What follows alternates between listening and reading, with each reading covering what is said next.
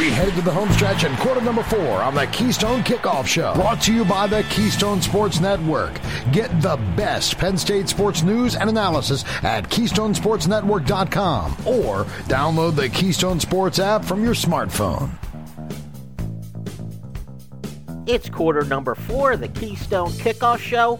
I'm Jim Galante, and we welcome back to the show the coach, Nick Codutti. Coach, great to have you on. How are you doing today? Man, I'm doing great. Thanks for having me on again, Jim. It's always a lot of fun, and Coach is the one who does the great film studies on Penn State football on the For the Bloggy YouTube channel. It's an absolute must if you're a serious Penn State football fan. Again, that's For the Bloggy, the YouTube channel. Great videos. And last week, Coach, you put one out really fascinating. It was Manny Diaz's split field coverage. Before we get started, could you just define for our listeners split field coverage? What is it? Yeah, I mean, so if you're going to break it down in layman's terms, it really boils down to if I were to split the field in half, right down the center, usually in today's world, you usually have a 2 or 3 receiver side and then maybe a 1 receiver side. So most of the time, this field is considered split because based on one side or the other offense. So most offenses have created split field concepts when it comes to passing game. And so the defense has learned to match it. So the old days of, 4-4 cover 3 or just cover 2 or cover 4, cover 1, those have kind of gone out the window. And people, what they're doing is they're creating coverage calls based on the side of the offensive formation. So, for example, you may have cover 4 on the strong side, and you may have cover 2 on the other. Or you may have a roll down safety to make cover 3 to one side, man to another side. The idea is to create different looks for the offense so that there's not one solid look. And so that you can maybe even get an extra run fitter in, or you may, for example, if you get a stud receiver, you get a stud receiver, like we're playing Ohio State or something, and the next thing you know, they need to get a safety over the top. They can do that without having to change the entire coverage. So you can set it up either side. Now, again, using layman's terms, is this typically a zone defense on one side and you're manning up on the other? Is it different kinds of zone coverage? What's the typical way that works? It's different. So I think a lot of people, what they'll do is, you'll see a lot of people do it to like twins, like 2 receivers or 3 receivers to one side and then a single to the other. So a lot of people, what they'll do is to help out the 3 receiver side, because trips is an unbalanced formation for a defense, especially when it comes to secondary looks. What they'll do is, they'll bring out their safety over, and what they'll do is they'll play basically like an off man to the single side receiver, and then they'll play where that linebacker can come underneath and help him, and then to the other side they may play if it's a team that likes to throw the RPO, they may run what they call a trap, where they take the corner, roll him down between the number 1 and number 2 receiver, and play the safety over the top to try to take away any like quick now screens or anything like that. It's split field coverage has been the answer to RPOs and to the way offenses are moving when it comes to like fast tempo. It also looked and watched your video that you're trying to give the quarterback something new to look at. It's not a simple get behind the center, take a look up, maybe see where the safety is or how many safeties are deep, but you're actually deceptive in what kind of coverage you're running. Is that correct too? Yeah, 100%. So like if you were to go into a game, back in the 80s, even the 90s, you'd walk in and you'd tell the quarterback straight up, hey, listen, is it too high or one high? Is the middle field open or closed? So if it's too high, it's only going to be cover 2, cover 4. If it's one high, it's only going to be cover 1 or cover 3. And those rules have changed. So now you can't do that as a quarterback. Now you have to look at both sides, try to determine the coverage on both sides, and say, okay, maybe over to the right side, they're running a cover 2 look, but for some reason over here, it looks like a cover 1 look. The idea is to put a little bit of hesitation in the quarterback and to create different looks for him, because the game has changed so much in the past 15 years. And you also talk about the deep coverage and how many people are dropping back. where you could have a 2 deep, 4 deep. It's 2 deep on one side, 1 deep on the other, so that this could now, the deep coverage changes depending on the side of the field, correct? Yeah, and so like a one that you'll probably hear, you'll hear Jim Nantz talk about, or Kirk Herbstreit, they'll say a cover 6, right? And so there's no 6 DBs back there, so you can't see that. So cover 6 is basically what they call quarter, half. And what they'll do is they'll have a corner and a safety on the strong side, right? And so they're going to play cover 4 to one side. Okay, so they're playing what they call quarter. Okay, so that usually means that either a safety or a linebacker is playing in the flat to try to take something away, and they may have extra help. And then the half comes from the other side. So you'll get quarter on the strong side, and then you get half on the other side. So either the corner is bailing deep, okay, and he's got half the field, or there's another safety over there where he's got half the field, and they'll play the corner up. So they call it cover 6 because it's 4 and 2, right? So it's cover 2 to one side, cover 4 to the other, and now you've got cover 6. And that's how they create these names and these words. Like Nick Saban has cover 7 and all those things. Okay, that's the one that was confusing to me, cover 6.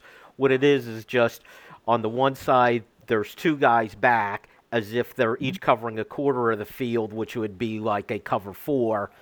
On the other side, where there's 1 back covering half the field, where if you did both sides, it would be a cover 2. Yeah, and so it goes back to they're just adding up the coverage numbers. They're just making up names.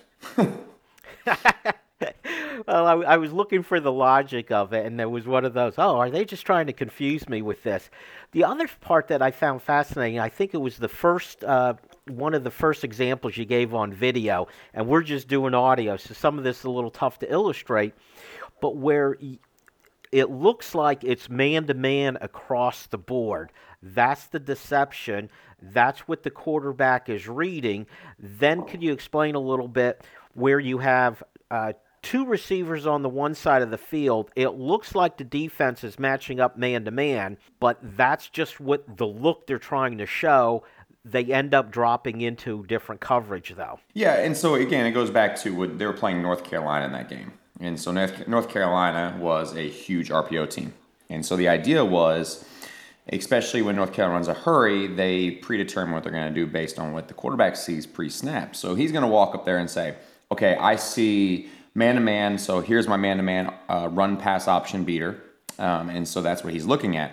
So when the ball is snapped, and all of a sudden his pre-snap read is wrong because now they're dropping a corner, putting a safety down in the box, and they're rolling to cover 7, right? So it looks like cover 7 is cover 3 to one side, cover 4 to the other.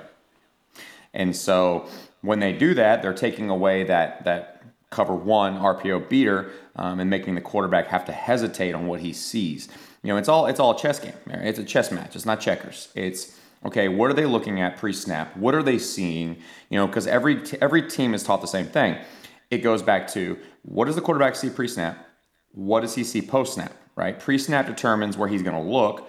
Post-snap determines if he's going to throw or give the ball or whatever it might be. So if you screw up the pre-snap, then by simple deductive reasoning, the post-snap is going to be even more confusing for a quarterback. And so also part of that you say is there's a pre-snap, post-snap read. The defense should, I would assume, has to be careful in that example where you had the players appearing to play man-to-man, but the cornerback or the safety is getting ready to drop back. He's got to be careful he doesn't give away what he's doing, right? Correct. So I would say that, there's a couple things you got to look at. Number one, everyone's got to tell, right? So it's just like poker. Everyone has a poker face. Everyone's got to tell. And so defenses have a tell. Offenses have a tell. So when you do a really big job of trying to disguise what you're doing or hide what you're doing, that also puts you in a bad situation because you are not in the perfect position to maybe run the coverage you want to run or perform what you want to perform. So you may get caught if you're trying to look like man and bail a corner that you may bail late and now you put your kid in a really bad position. Or you may look like you're trying to stay too high and you roll the safety down to one side and he doesn't get there in time and now he looks stupid. It's the pros and cons, right? I'm going to try to confuse him, but in the process, it's going to put my kids in maybe a bad situation early on, and praise that maybe the chess game says he's going to slow down, so that allows my guys to get there.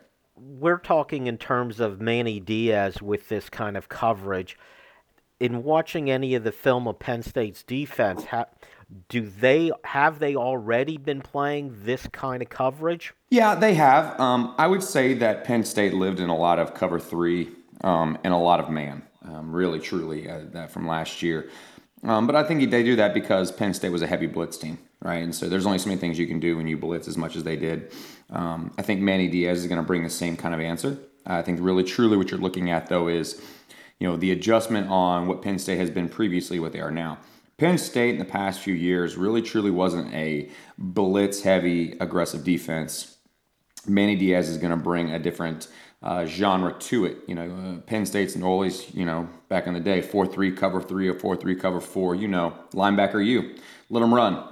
And so I think that Manny Diaz is going to bring a little bit more of that southern flair, the Miami, the Florida idea of let's overload the side and let's just freaking get to town. So it'll be exciting. Penn State fans should be really excited about it. Manny Diaz is a phenomenal defensive coordinator. Well, we've seen some of the numbers, and it seems like his teams do create havoc, whether it's tackles for loss, sacks, so that will be fun to watch.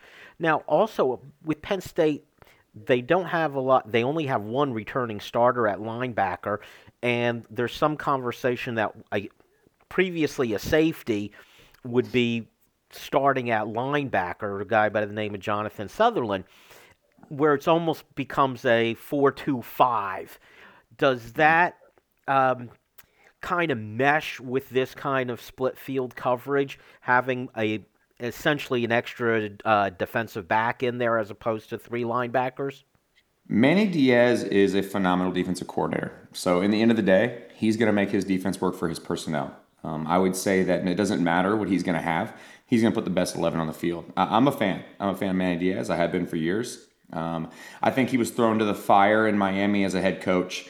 I think that he kind of got the bad end of a stick on that one. I think people believe Miami is what it used to be, and it's not. And I think that what he did with what he had was phenomenal. And so, I wouldn't worry too much about that stuff. I would say he puts the best 11 on the field, and let's get to work. All right, and we'll put our trust in Manny Diaz. As always, Coach, it went way too fast, but that is it for our show.